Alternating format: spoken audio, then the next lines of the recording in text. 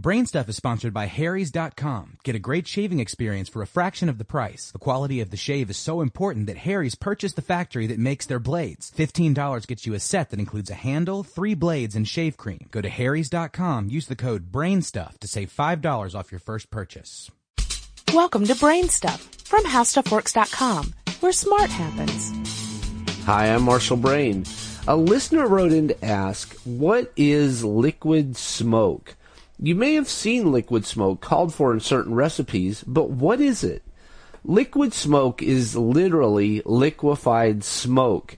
In a prior podcast, we talked about what smoke is. It is volatile hydrocarbons that evaporate from wood when you heat wood up. What this means is that by cooling smoke, you can cause the hydrocarbons to condense. What you get is a dark, sticky liquid that contains all the flavors of smoke. If you process that condensate, thin it out a little, and put it in a bottle, you have liquid smoke.